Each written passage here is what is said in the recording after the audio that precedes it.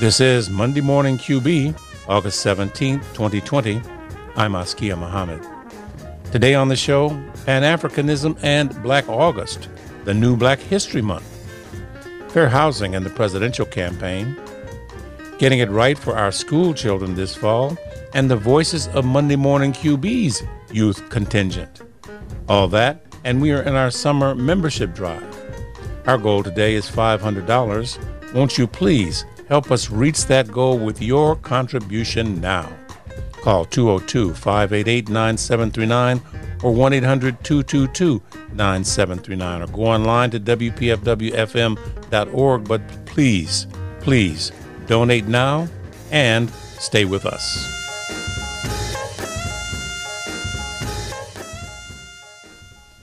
The day after Joe Biden announced his running mate as Kamala Harris, President Trump tweeted, quote, "The suburban housewife will be voting for me because they want safety and are thrilled that I ended the long-running program where low-income housing would invade their neighborhood."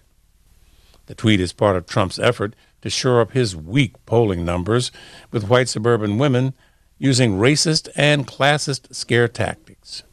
And it's clear that nothing as inconvenient as the truth will get in his way.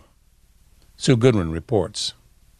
The long-running program Trump refers to in last week's tweet actually dates back only 5 years. It's called the Affirmatively Furthering Fair Housing Provision. It was enacted by the Obama administration in 2015 as a way to strengthen the 1968 Fair Housing Act. That law prohibits most forms of housing discrimination and calls for HUD grantees to affirmatively undertake actions to overcome historic patterns of segregation and promote fair housing choice. But there really wasn't a mechanism in place to make sure that happened. Even without widespread acts of intentional discrimination, many neighborhoods still remained segregated, with some communities less likely to have access to good schools, health care, and public programs necessary to help citizens rise out of poverty. Prentice Allen Dantzler is an urban studies professor at Georgia State University. His research centers on how neighborhoods change and how communities and policymakers respond to those changes. He explains the thinking behind the Affirmatively Furthering Fair Housing Rule. Yeah, so part of the Affirmatively Furthering Fair Housing Rule is that it's pretty much a legal requirement that federal agencies and federal grantees actively address and work to eliminate housing discrimination and segregation. It has been in the Fair Housing Act since 1968, but prior to the 2015 regulation, there was no kind of effective accountability system for any of the HUD grantees, right? So while legally we kind of outlaw different forms of discrimination, within practice we see that they still carry forward. Time and time again, there's different ways that low-income, but particularly low-income communities of color, have been dealing with discrimination in housing policy. The rule requires cities and towns that receive federal funding to examine local housing policies and patterns that can keep residents from the neighborhood of their choice and contribute to disparities in wealth and opportunity between neighborhoods, even policies that on the surface appear to be race neutral. Historically, because there's such a great intersection of race and class, you don't need to say that Black people can't live here anymore. But if you know that Black people of particular lower income groups need to rent, then you can zone out rental housing and then in effect exclude Black people of lower incomes from gaining access to your communities. Under the Obama administration's rule, once a grantee identifies the actual barriers to creating more inclusive communities and improving access to opportunity, they then set up a locally designed plan to overcome those barriers. It would be a mistake to think that Trump's recent tweeting is simply his newest campaign ploy. Obama's Fair Housing Rule has been under attack since the Trump administration began, and we can thank Ben Carson for that. In a 2015 op-ed in the Washington Times, Carson labeled the rule as a mandated social engineering scheme and an example of failed socialism. In January 2018, under the direction of now Secretary Carson, HUD announced it would be delaying enforcement of the rule for almost 3 years. In August of 2018, HUD announced it was moving away from the Obama administration's version of affirmatively furthering fair housing and would be proposing its own version. All this fell relatively low on the radar until it became clear that white suburban voters are critical to winning the White House. So, on July 23rd, Carson announced that HUD will formally terminate the rule. Not long after, Trump boasted about the decision and upped the ante, tweeting that suburbanites will no longer be bothered or financially hurt by having low-income housing built in your neighborhood and that crime will go down. Where to begin? First of all, Trump is clearly asserting that affordable housing comes at a financial cost to the suburban homeowner. Prentice Dantzler explains what's wrong with this kind of thinking. There is this kind of legacy or this historical understanding that affordable housing and public housing has some type of effect on property values within suburban communities. But there's been a long history of scholars and researchers debunking that myth, right? So there's actually a new paper that just came out from a group at Rutgers, New Brunswick, looking at community land trust, which is an affordable housing style for home ownership and rentals. And what they found is that when you cluster some of the community land trusts together, you actually saw increases in property values. So there's a lot of kind of this myth about low income or affordable housing having some type of impact on property values. And for homeowners, they're protecting their wealth, right? Homeownership is the number one way that people build wealth in this country. So for a lot of people, regardless of their intentional kind of racial biases, they may go along with excluding different types of affordable housing because they think it may have an effect on their property values. But there's a lot of research debunking that myth. And what about crime? Can we really say that crime goes up when affordable housing enters the neighborhood? No, not at all. There's actually a bunch of recent research. There's a group at Princeton, Douglas Massey, and some others that were looking at affordable housing being built in some of the New Jersey kind of suburban areas. And they interviewed homeowners within those areas as well. And a lot of the people in those neighborhoods didn't even know that those units were affordable housing, right? So like the stark character of like historically public housing, where there's these tall brick and mortar approaches, these brick buildings with very small windows, that's not what affordable housing looks like today. So I think a lot of the times people don't even know if there's affordable housing in their actual neighborhoods. So there's no reason to believe that neighborhood crime levels are going up when newer, lower income housing is being built. But just as the myth that affordable housing will drive surrounding property values down persists without evidence, so does the myth that affordable housing will drive up crime. But yeah, there's still this kind of myth that there's something problematic about low-income communities of color, and it fits into this long history of seeing these communities as deviant, as something starkly different in kind of American culture, which is problematic in and of themselves and tends to kind of reproduce from these racist tropes, equating low income and people of color with crime and deviance. Joe Biden's campaign says Biden would reinstate Obama's rule on fair housing, which is in part why Trump claims that if Biden is elected, he will somehow destroy the suburbs. But even among some fair housing advocates, there are skeptics who believe that the rule sets the bar too low and that more aggressive federal action needs to be taken to ensure fair housing. Prentice Dantzler understands that position, though he still believes the rule has its place. I think if we leave it to their own devices, municipalities are really focused on generating revenue at the end of the day. And we've seen historically that they're not really worried about the low-income population. So, yeah, I do think that you should keep this rule in place so you could actually have some type of legislation for local community groups to fight for when they have issues of disparate impact. Dantzler also argues that fair housing policy needs to go further. For example, HUD needs to expand its focus beyond homeowners and strengthen protections for renters. Buying a home and home ownership has been the number one way that HUD has been really focusing on, where we need to realize that everybody's not going to be a homeowner. So we need protections, particularly for tenants. Along those lines, Prentice Dantzler argues for a federal minimum of at least 30 days before an eviction notice can be served.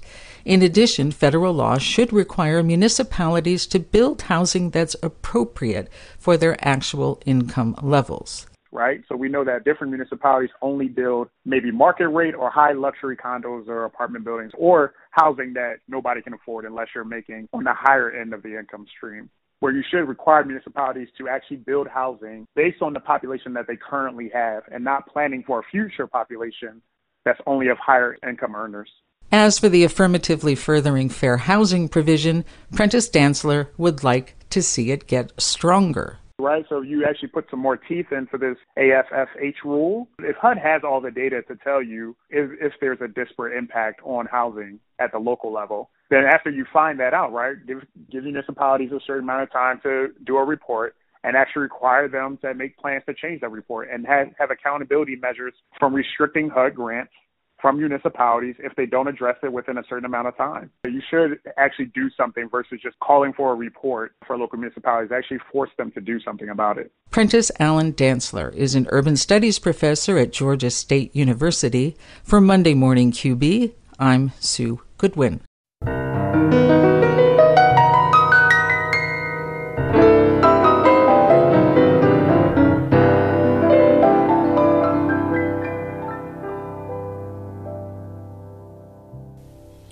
You cannot help but have noticed there's a national debate taking place about how to best educate school children this fall as the coronavirus pandemic rages.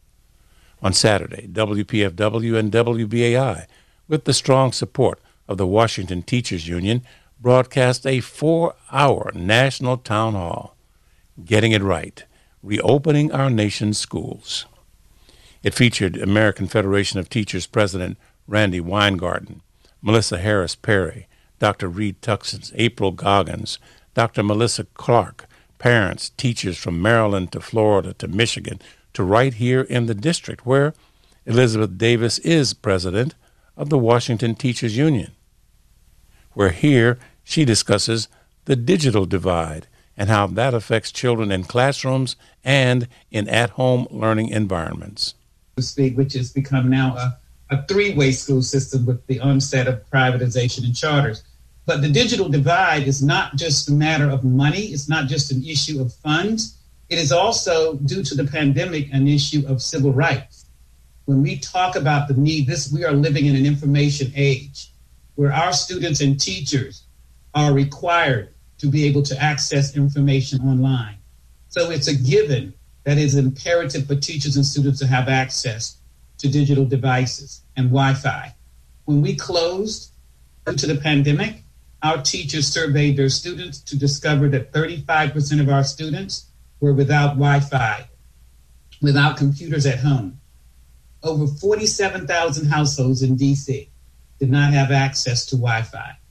And for us to continue, and of course, this time period in which we're reopening for 100% distance learning is the time for us to get it right. Our teachers do not want to reopen our schools with the challenges and constraints that many of our students and families face, and many of the challenges and constraints that teachers face, not being able to engage with their students. But we also want to talk a little bit, Askia, about the responsibility of our school district leaders. And of course, I don't want to get a headache from talking about our national leadership, but our local leadership in terms of the funding that is provided in order to address those issues related to COVID. Our schools have been underfunded for decades in D.C., underfunded because they have not managed to keep up with the cost of living that the city has encountered. So the COVID-19 has basically magnified a lot of those inequities, but they've always been there. And I'm hoping that what we refer to as going back to the norm. The norm for many families was not good. So we don't want to go back to that. One of them is some of the inequities that we've experienced. We want to fix that and do it in a sustainable way. And we want our city leaders and our school district leaders to become advocates for our public school system of right. The digital divide is like I said, and of course, Grace, who I'm glad to see is on this panel, has done amazing work around this. What I'm looking forward to is in working with Grace and other organizations and building a coalition very similar to the one in Baltimore, a coalition of over 50 organizations to address the issue of the digital divide. Because when we really think about it, all of our students, those students who are unable to access learning online, when we think about the achievement gap that exists nationally and here in DC, one that has grown over the past 10 years, quadrupled actually, basically correlates to an opportunity gap. When you think about access to opportunities for students, Black and brown and poor students, many of them who have been marginalized in schools that have been under-resourced, underfunded, and in some cases, it appears as if it has been absolutely intentional as a way of what I've observed in DC over the past 4 decades as an educator is a school system that has basically been starved of resources, punished with a high-stakes testing, and closed. So what we have now in DC, when I joined the ranks of teaching in DC, there were 157 public schools. There are now 113 and declining. So we've got to look at privatization. When we look at the funding from our national leaders, from our Secretary of Education, the focus of where those funds should go, we don't want our city's objectives and goals to align with those of our national leaders. But the digital divide, and of course you're going to hear more about that from Grace and other panelists, that is a major focus for the WTU during this time, along with addressing a number of other issues, such as the funding that is needed to address COVID-related matters, PPE in our schools. And of course, parents and teachers in this school district over the past 10 years or longer do not simply trust the words from our city and school district leaders. We want to see evidence that those safety protocols that need to be instituted in accordance with CDC, this DC Health, OSCE, are going to actually be in place when we ask our students and teachers to return to the building.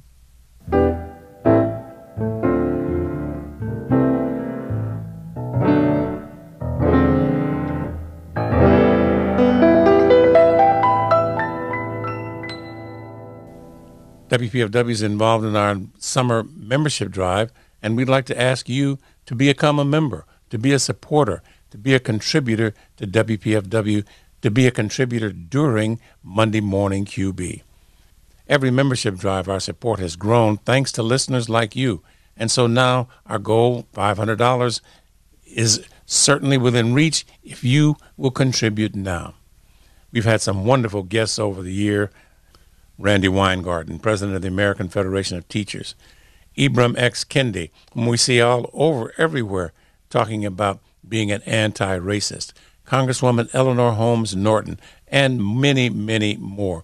Please remember how WPFW, how Monday Morning QB has raised these issues and raised your consciousness about things, some of which you're concerned about and already know about, some of which will come as a surprise. But please, help us continue this work, this journalism that we do on Monday Morning QB with your contribution. A $40 gift will get you a WPFW face mask with Jazz and Justice WPFW all over it, so you can proudly show that you are a supporter of 89.3 FM.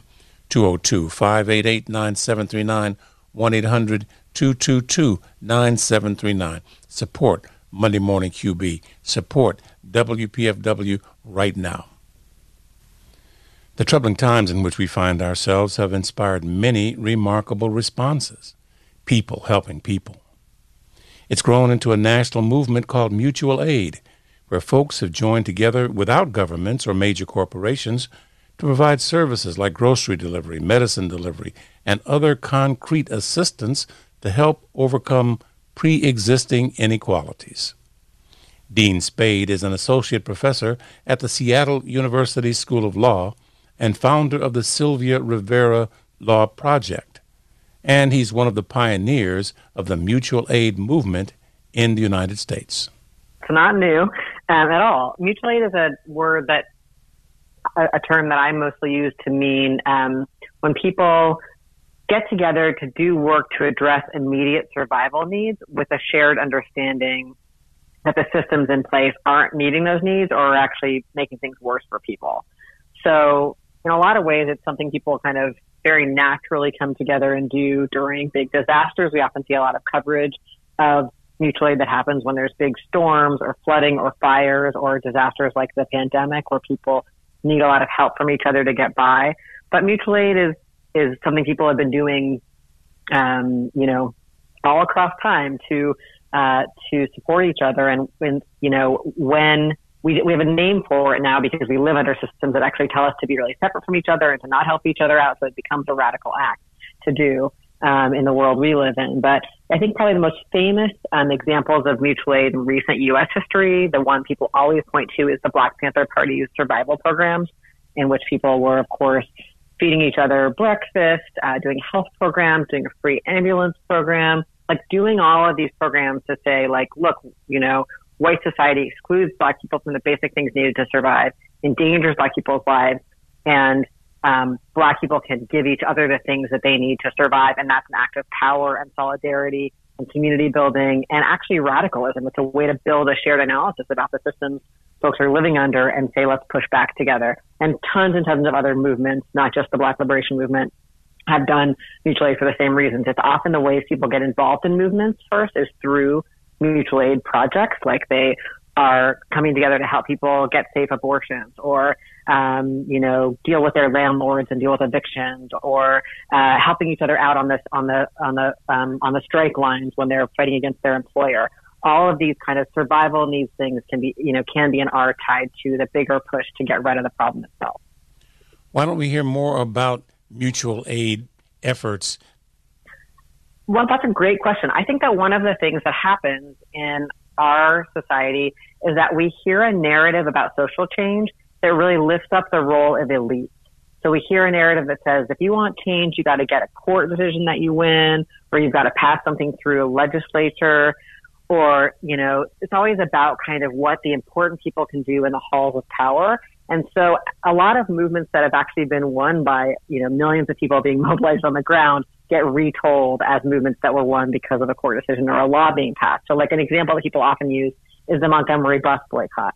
That boycott is so amazing because it's like, so many people coming together to say we're going to meet our own transportation needs instead of engaging with this transportation system that we all need to boycott because it's racist and because it included all the sexual harassment of Black women and all these other reasons, right? And so, like, the way that incredible moment in U.S. history and the kind of pushback against white supremacy here was won, and what it took, we often ignore the part which was like the massive labor of like tons and tons of ordinary people. It wasn't just people who gave important speeches or governments that eventually concede and change the law. And so I think that's kind of typical. So I think mutual aid is like kind of often the missing piece of the story that actually makes the whole story make more sense about how people got into movements, why they stayed, how they help each other survive while they are fighting their fight. And I think that partly that's often because we erase the labor of women, and a lot of mutual aid work is done by women, or is kind of the work we see as women's work, like taking care of people and making sure people have what they need is in our society is, often the least compensated work or the least valued work. I think that's part of the reason maybe we don't hear people name the mutual aid pieces of social movement work as often as we should.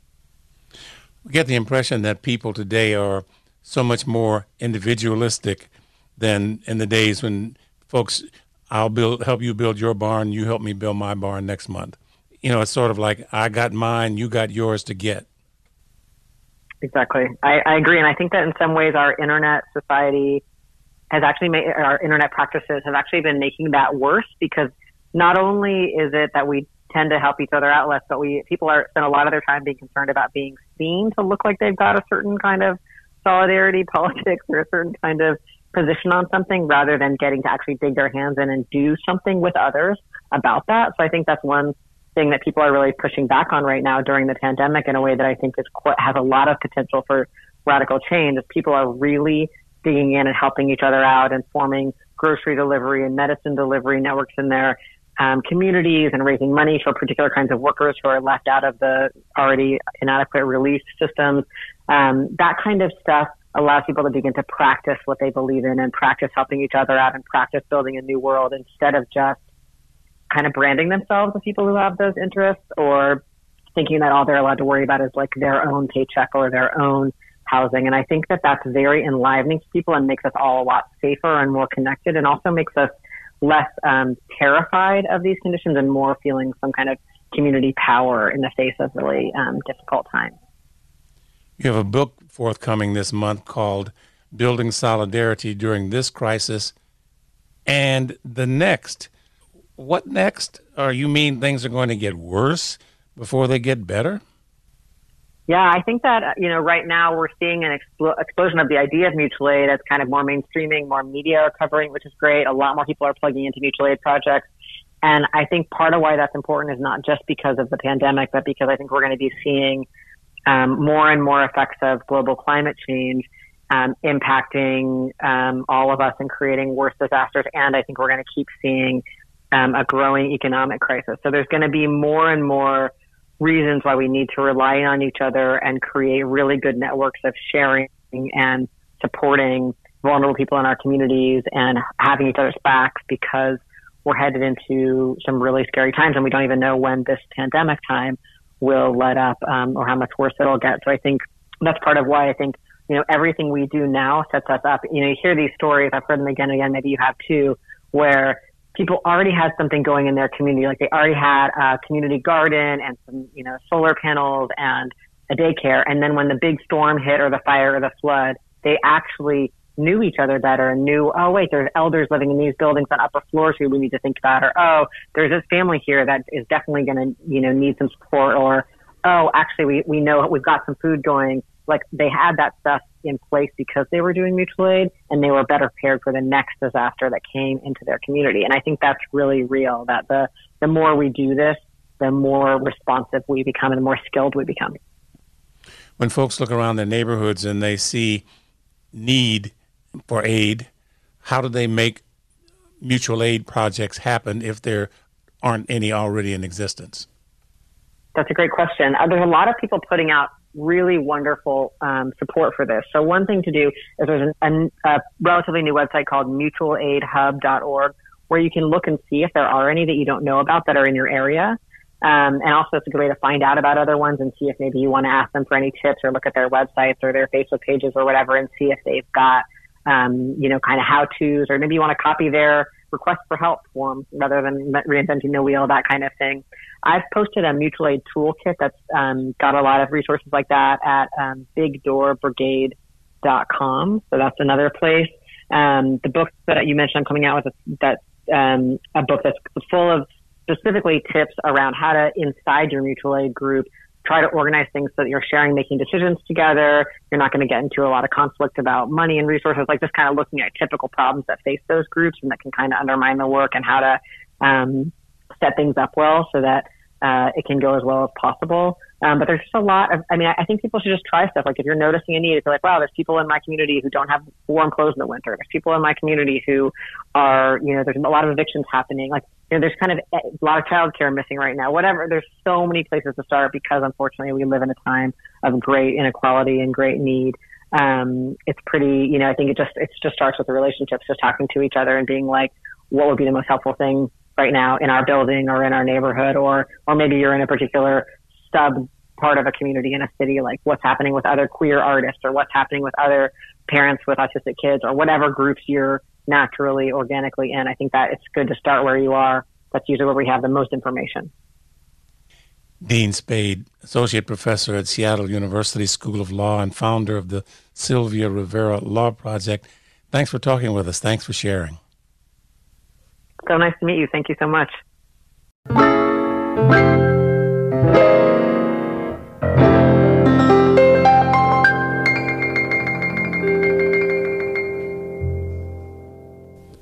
The movement against racism and police brutality has gone global, with protests spreading outside the Anglophone world, from Brazil to Japan and everywhere in between.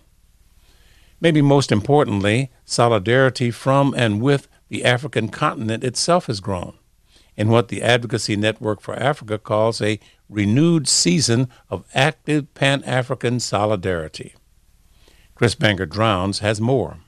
A group of African nations last month called on the United Nations to set up an inquiry into racism in the United States at the urging of George Floyd's brother.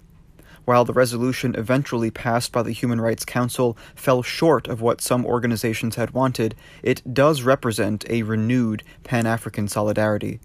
The Reverend Dr. Angelique Walker-Smith is a rotational convener for the Advocacy Network for Africa. and she explains what is historic about the action at the UN. Well, in terms of the formal calling of this moment, that is historic, to call all of the UN to this moment. So I think it's fair to say that African nations have been historically sensitive with the Pan-African lens. I mean, the African Union is actually representative of that, where there's now officially the sixth region, which includes the African diaspora in its actual framework. So I think that lens has always been there, but it's extraordinary that in this moment that they literally called for all of the nations to come together for a hearing around this moment. So it was very significant in that regard. And what do you think prompted them to do this at this point? I think there are a couple of things. I think one is that the African Union has been working so very hard to make sure that the Pan-African lens of all of those of African identity and descent have been a part of the formulation of AU and working into that moment within the last 10 to 15 years in some renewed kinds of ways. But I also think that the issues around police brutality and a lot of other issues that we can name of disgruntlement have come to fore in the global space. So this becomes a trigger, not only in the domestic space, but then in the global space. And so there's alignment and synergy and compassion around all of those related to the history of being of African identity. So I think it's coupled with both of those things. You said that the African Union has created a formal recognition of the diaspora within its organization. How does that play out? How is the diaspora represented, and how does it act within the African Union?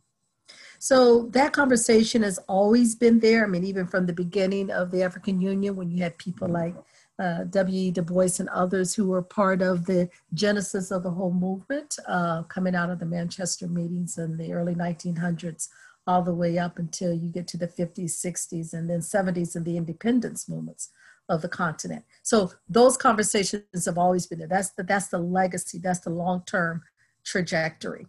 However, to formalize the relationship with the diaspora in the actual structures of the AU, that's taken place within more recent times.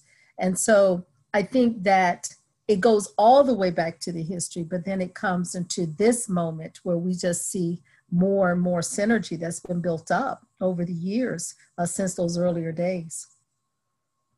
And are there concrete actions that the movement in the United States is calling for in terms of Africa? For example, is there advocacy for withdrawal of U.S. troops from Africa or increased financial aid to African countries?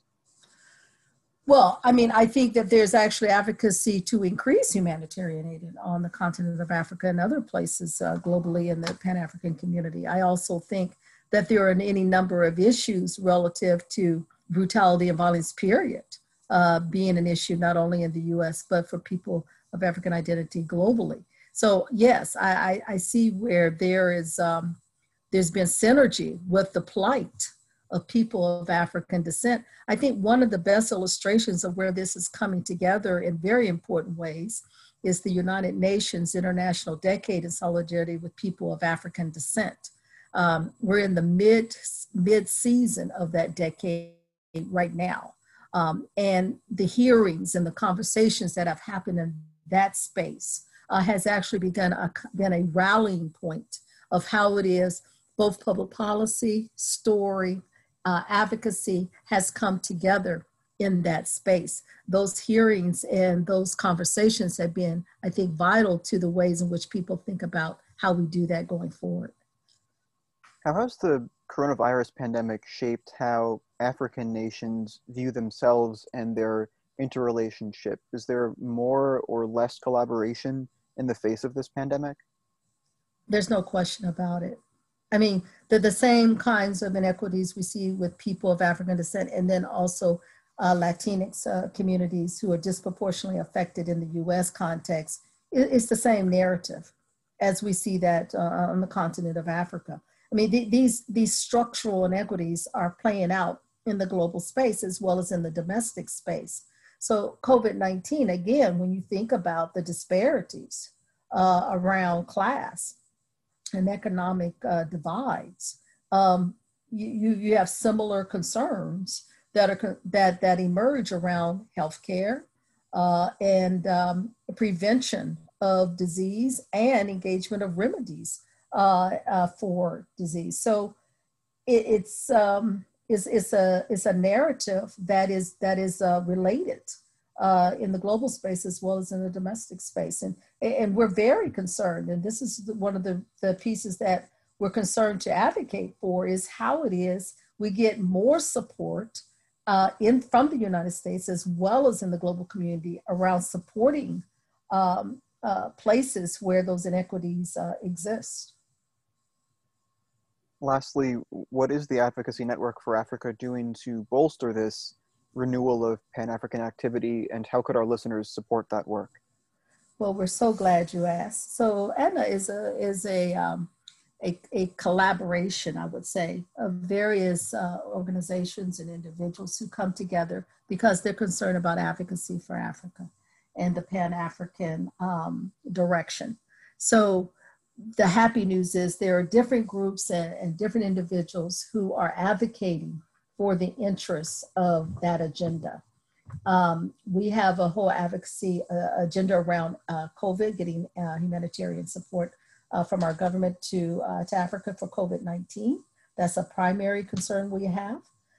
We also have concerns that intersect with other economic concerns relative to people of African identity. But I would say for this moment, I really want to push out the COVID-19 advocacy that we're doing to bring resources and to come alongside of the communities, particularly on the continent of Africa, but then also to say that this moment around violence that's been put upon people of African identity is also a concern we have, which is articulated in our statement. I think the statement gives even more clarifying responses to what our agenda is. But those two things clearly are front and center in the work that we're doing. We are concerned about debt relief and also debt cancellation. But if you look into our statement, I think that it will tell you more. I think wherever people are, whether they're related to ADNA or not, wherever they are, I think for people to really affirm that there is a relationship between people of African descent in the US and around the world and with Africa. And when we make those kind of global connections, we can be more systematic and coherent in our approaches to do more to identify a better world. So I would like to really encourage all of us to understand that we are connected. This global space does matter. And the Pan-African lens lends itself to, particularly when we look at people of African descent or African identity, whatever that description may be, that everyone might want to really think about how they see the total picture, not just the domestic picture, but the global picture, because we all belong to this global economy and this one humanity. The Reverend Dr. Angelique Walker-Smith, rotational convener for the Advocacy Network for Africa. You can read ADNA's statement at allafrica.com. For Monday Morning QB, I'm Chris Bangert-Drowns.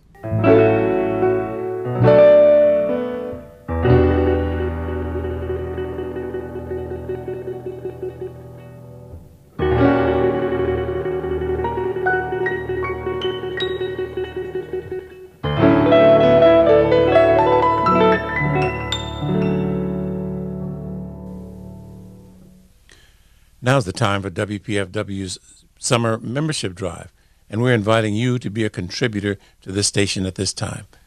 Our drive got started over the weekend with phenomenal success to all the programs on the air. We want to match that success with your contribution to Monday Morning QB right now. Our goal is $500. Please call 202-588-9739, 1-800-222-9739. Go online to WPFWFM.org. No contribution is too large. No contribution is too small. But please give a contribution now. If you give a $40 contribution, you can get a WPFW Jazz and Justice face mask. Please give now, support Monday Morning QB, this fledgling program that's growing up right before your eyes with your support. 202-588-9739, 1-800-222-9739, WPFWFM.org, but contribute now.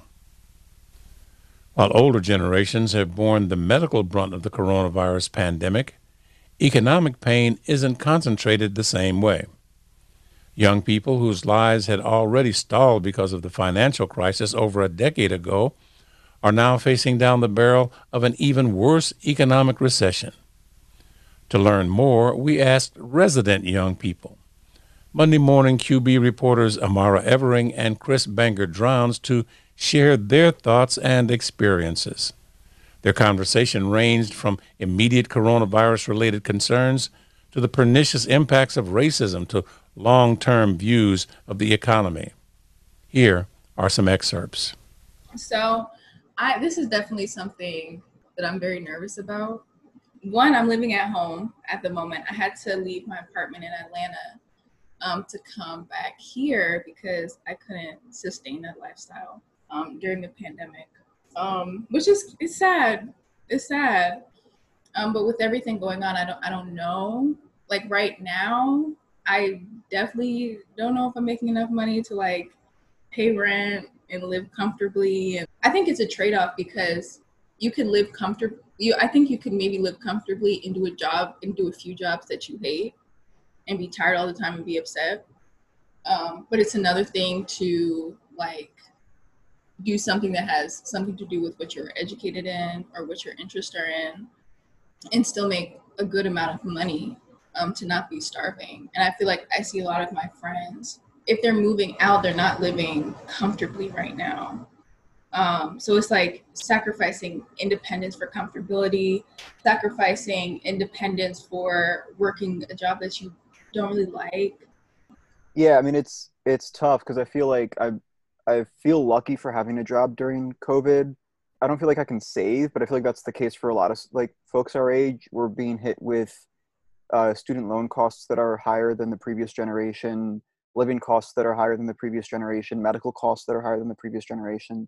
So I personally I'm like making it on my own, and I'm lucky to have graduated a couple of years before COVID hit so that I could kind of get my footing a little bit and you know, find a place to live and get a little bit of savings up. But, you know, to be honest, that first stimulus helped me out big time because all of it went to taxes. Like I owed $1,000 in taxes, and that first stimulus check went all the way to taxes for me. So I'm glad that happened, and I'm really hopeful they get a second stimulus check out at some point. But the way things are looking, that's not going to happen anytime soon.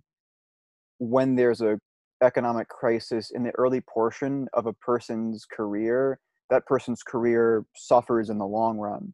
And so entire generations, or our entire generation, is going to suffer for having been hit with both the '08 crisis and then this COVID recession back to back, and being hampered with limited upward mobility. So I am worried about the long run, even if I'm, you know, somewhat stable right now with the job that I'm able to pay rent on and stuff like that. I don't want to have poor credit. We have other expenses. We have other things to pay for as young people. And I think finding a stable job it's like such a necessary thing, because if we don't, I don't know, if we're not financially okay, it kind of makes our next 10 years. Like I don't want to be in debt. I don't want to be unable to like buy a condo or buy something in the next 10 years and I have to pay rent and then have my rent go up and then, you know, have something else happen with the economy and then all of this stuff. I like what you were saying because it reminds me of this concept of like fit in the labor market, right? Where like workers find jobs that match their skill sets or match their interests. And that's good on like two levels, right? It's good on the sense that a worker finds something that they're interested in and find valuable and find fulfilling, and they're feeling satisfied. And, you know, there's psychological benefits to that. But then there's also benefits to the broader economy when you have workers who match their skill sets with jobs, right? That require their certain skill sets. And when we have a whole generation that's being motivated, not necessarily by finding jobs that meet their interests or their skill sets, but finding jobs simply to pay off their debt or simply to make it by, you're losing that fit. And so there's going to be long-term economic implications for a labor market that doesn't incentivize or doesn't give people the space to find jobs that match their interests. You're going to have people that are skilled in one area but are working in another area. But we've lost something valuable as a society when somebody trained to be a psychologist isn't working as a psychologist. In addition to like the personal mental health toll that takes on the person who isn't doing work that they find fulfilling. This is kind of like an extreme statement, but when there was this thing where I went to with John Lewis for his comic book. I don't know. He has a comic book. Yeah, like the graphic novel. It's March, right? Mm-hmm. Yeah. Yeah. The person who designed the graphic novel, he was speaking. He was like, this generation has become this is an extreme statement, has become a generation of indentured servants to their student loans. As in, we're always in this position of finding labor, sometimes labor that we don't want to do, to pay off debt that we've accumulated for whatever credential or accolade, thinking that we're going to get better employment. And it's kind of like, it's kind of like a catch-22 in that way, being somebody who's like a recent graduate, someone who's like educated. I think there's also elements of systematic racism within our housing structure that we as young people still have to deal with. I know that when I was apartment hunting with my sister, a lot of the housing, so she was looking at housing downtown and in areas that were predominantly Black, that were being gentrified and had these mega, condo structures, whatever. And the listings online were much lower than the listings when they came and saw us, the numbers that they gave us. And, there's so many layers into being a young person trying to get housing, trying to get decent housing. I know my sister was like, are there any affordable units? Because all new buildings in DC should have affordable units. And he was like, well, you have to check with Section 8. And we were just like, this man, that is fine. But so there are other components to that, the lasting impact of things like redlining. Like you bring up racial disparity in home ownership, and that contributes to like this disparity in how much parents can help their kids, help youth these days get through tough times, right? Where like white parents might be more equipped than Black parents are to help their children get through like this recession and stay on their feet, or stay in their homes, or stay in the areas that they went to college in, for example. So it's this sort of crisis can only exacerbate previous inequities in wealth and home ownership, for sure. I know that at least in my mom's case, it was more of a she did not want to work for somebody else. I think that kind of speaks to what some people of color have to go through in some work environments. They don't want to answer to somebody who, one, might pay them less and think that they can get away with it, have to go through constant microaggressions. I mean, things like being the only Black person in the room, you don't really want to, it's something that is exhausting. And so it kind of has built this whole like huge thing of Black entrepreneurship. And I guess some of us don't even realize that a lot of our like motivation to become independent and removed is because we don't want to be involved in this system that is like always degrading us, and we feel like we're still being exploited. I think it's interesting that you said that your mom, but I assume like a lot of entrepreneurs start their own businesses because they don't want to work for somebody else. And I think that's true across the board. Like for people who have the means or not have the means to start a business, is that like you don't want to work for somebody. You don't want your work to be dictated by somebody else. And so I think maybe this is just semantical, but I think instead of an economy where people work for another person, we should think of an economy and try to imagine a new way of organizing an economy in which people work with one another rather than for one another, right? Where there's nobody dictating what somebody else does, but rather cooperatively deciding what we should make or should do as a society. And I think the answer to that is a combination of a broader socialist system where needs are met, but also a sort of more microcosmic cooperative system where workers have a say in their day-to-day work life and have a ownership stake in the businesses for which they work.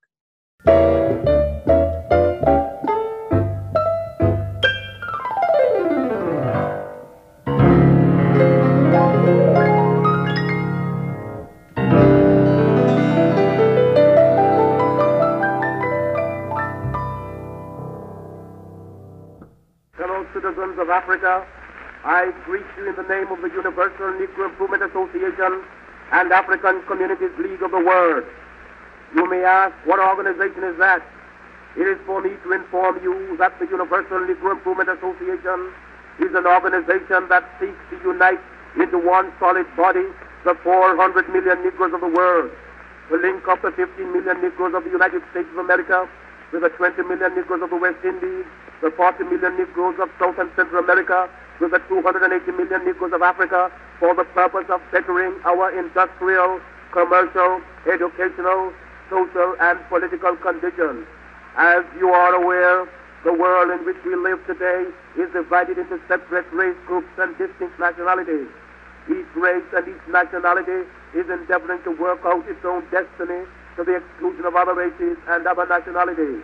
We hear the cry of England for the Englishman, of France for the Frenchman, of Germany for the German, of Ireland for the Irish, of Palestine for the Jew, of Japan for the Japanese, of China for the Chinese. We of the Universal Negro Improvement Association are raising the cry of Africa for the Africans, those at home and those abroad. There are 400 million Africans in the world who have Negro blood coursing through their veins, and we believe that the time has come to unite these 400 million people for the one common purpose of bettering their condition. The great problem of the Negro for the last 500 years has been that of disunity.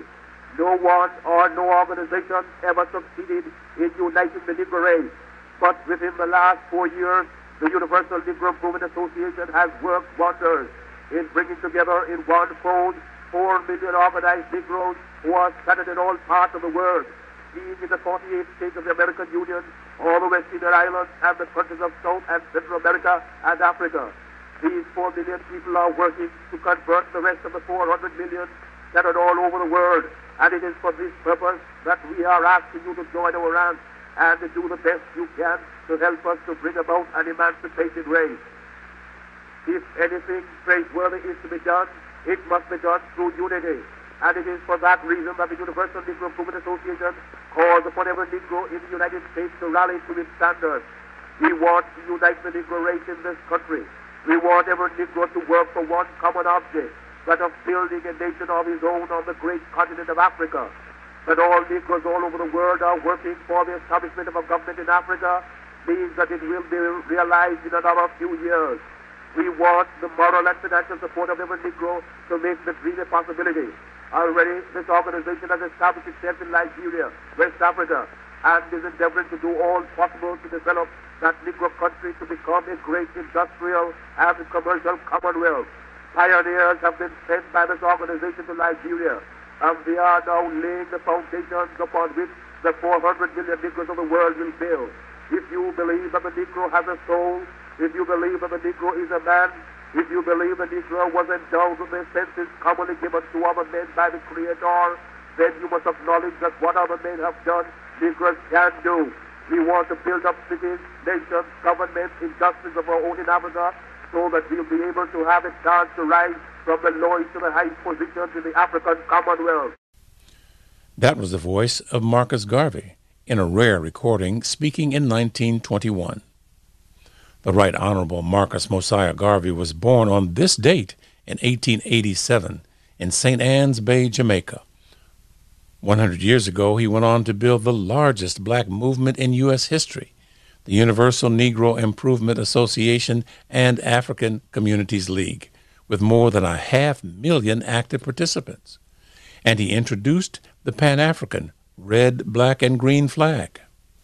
Garvey's birthday and the anniversaries of dozens of other births and momentous events in U.S. history this month have led us to start calling this Black August, just like February grew to become Black History Month after Dr. Carter G. Woodson called for the observance of a Negro History and Achievement Week from February 11th to the 17th in 1926 because the birthdays of Frederick Douglass and Abraham Lincoln were both during that week.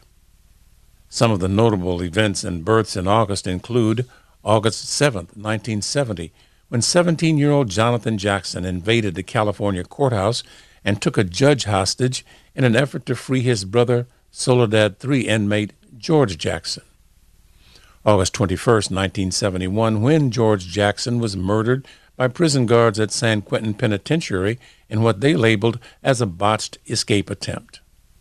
And August 21st, 1831, the Nat Turner Slave Rebellion in Southampton, Virginia. Dozens of immortal black musicians were born in August, including Louis Armstrong on August 4th, 1901, Abbie Lincoln on August 6th, 1930, Count Basie on August 21st, 1904, Oscar Peterson on August 15th, 1925, Percy Mayfield, the Poet Laureate of the Blues, on August 12th, 1920, Jimmy Witherspoon on August 8th, 1923, John Lee Hooker on August 22nd, 1917, Wayne Shorter on August 25th, 1933, Branford Marsalis on August 26th, 1960, Lester Young, the President, on August 27th, 1909, Charlie Yardbird Parker on August 29th, 1920, Dinah Washington on August 29th, 1924, and, of course, Michael Jackson on August 29th, 1958. Finally, on August 16th, 2018, Aretha Franklin passed away, which brings to mind the African proverb, "One is born, one dies, the land increases."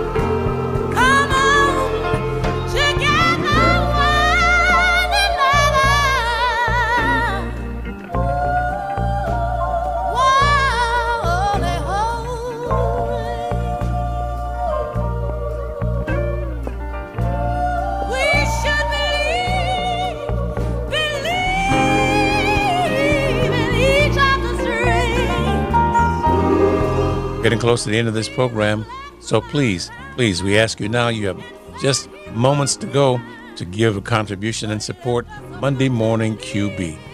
This new program that's been on the air just over a year at 89.3 FM, and we've grown each membership drive with your support. We're asking for your support now. Help us reach our goal of $500. 202-588-9739, 1-800-222-9739. Give your support. Support this journalism project that is so special, that is so important here at 89.3 FM. 202-588-9739 or 1-800-222-9739. We cannot continue to maintain this important radio service at 89.3 FM without your support. You've always been there for us, so please be there for us now. Give a contribution, 202-588-9739, 1-800-222-9739, or go online to WPFWFM.org. Don't forget, if you give $40 or more, you can get a WPFW face mask. Jazz and Justice, and proudly show your support of 89.3 FM. Call now, support WPFW, especially support the Monday Morning QB, 202-588-9739, 1-800-222-9739, 1-800-222-9739, WPFWFM.org. Monday Morning QB is produced by Chris Banker-Drowns, Amara Evering, and Sue Goodwin. I'm Askia Muhammad. Please stay home, stay safe, mask up, and don't forget to contribute to WPFW Now.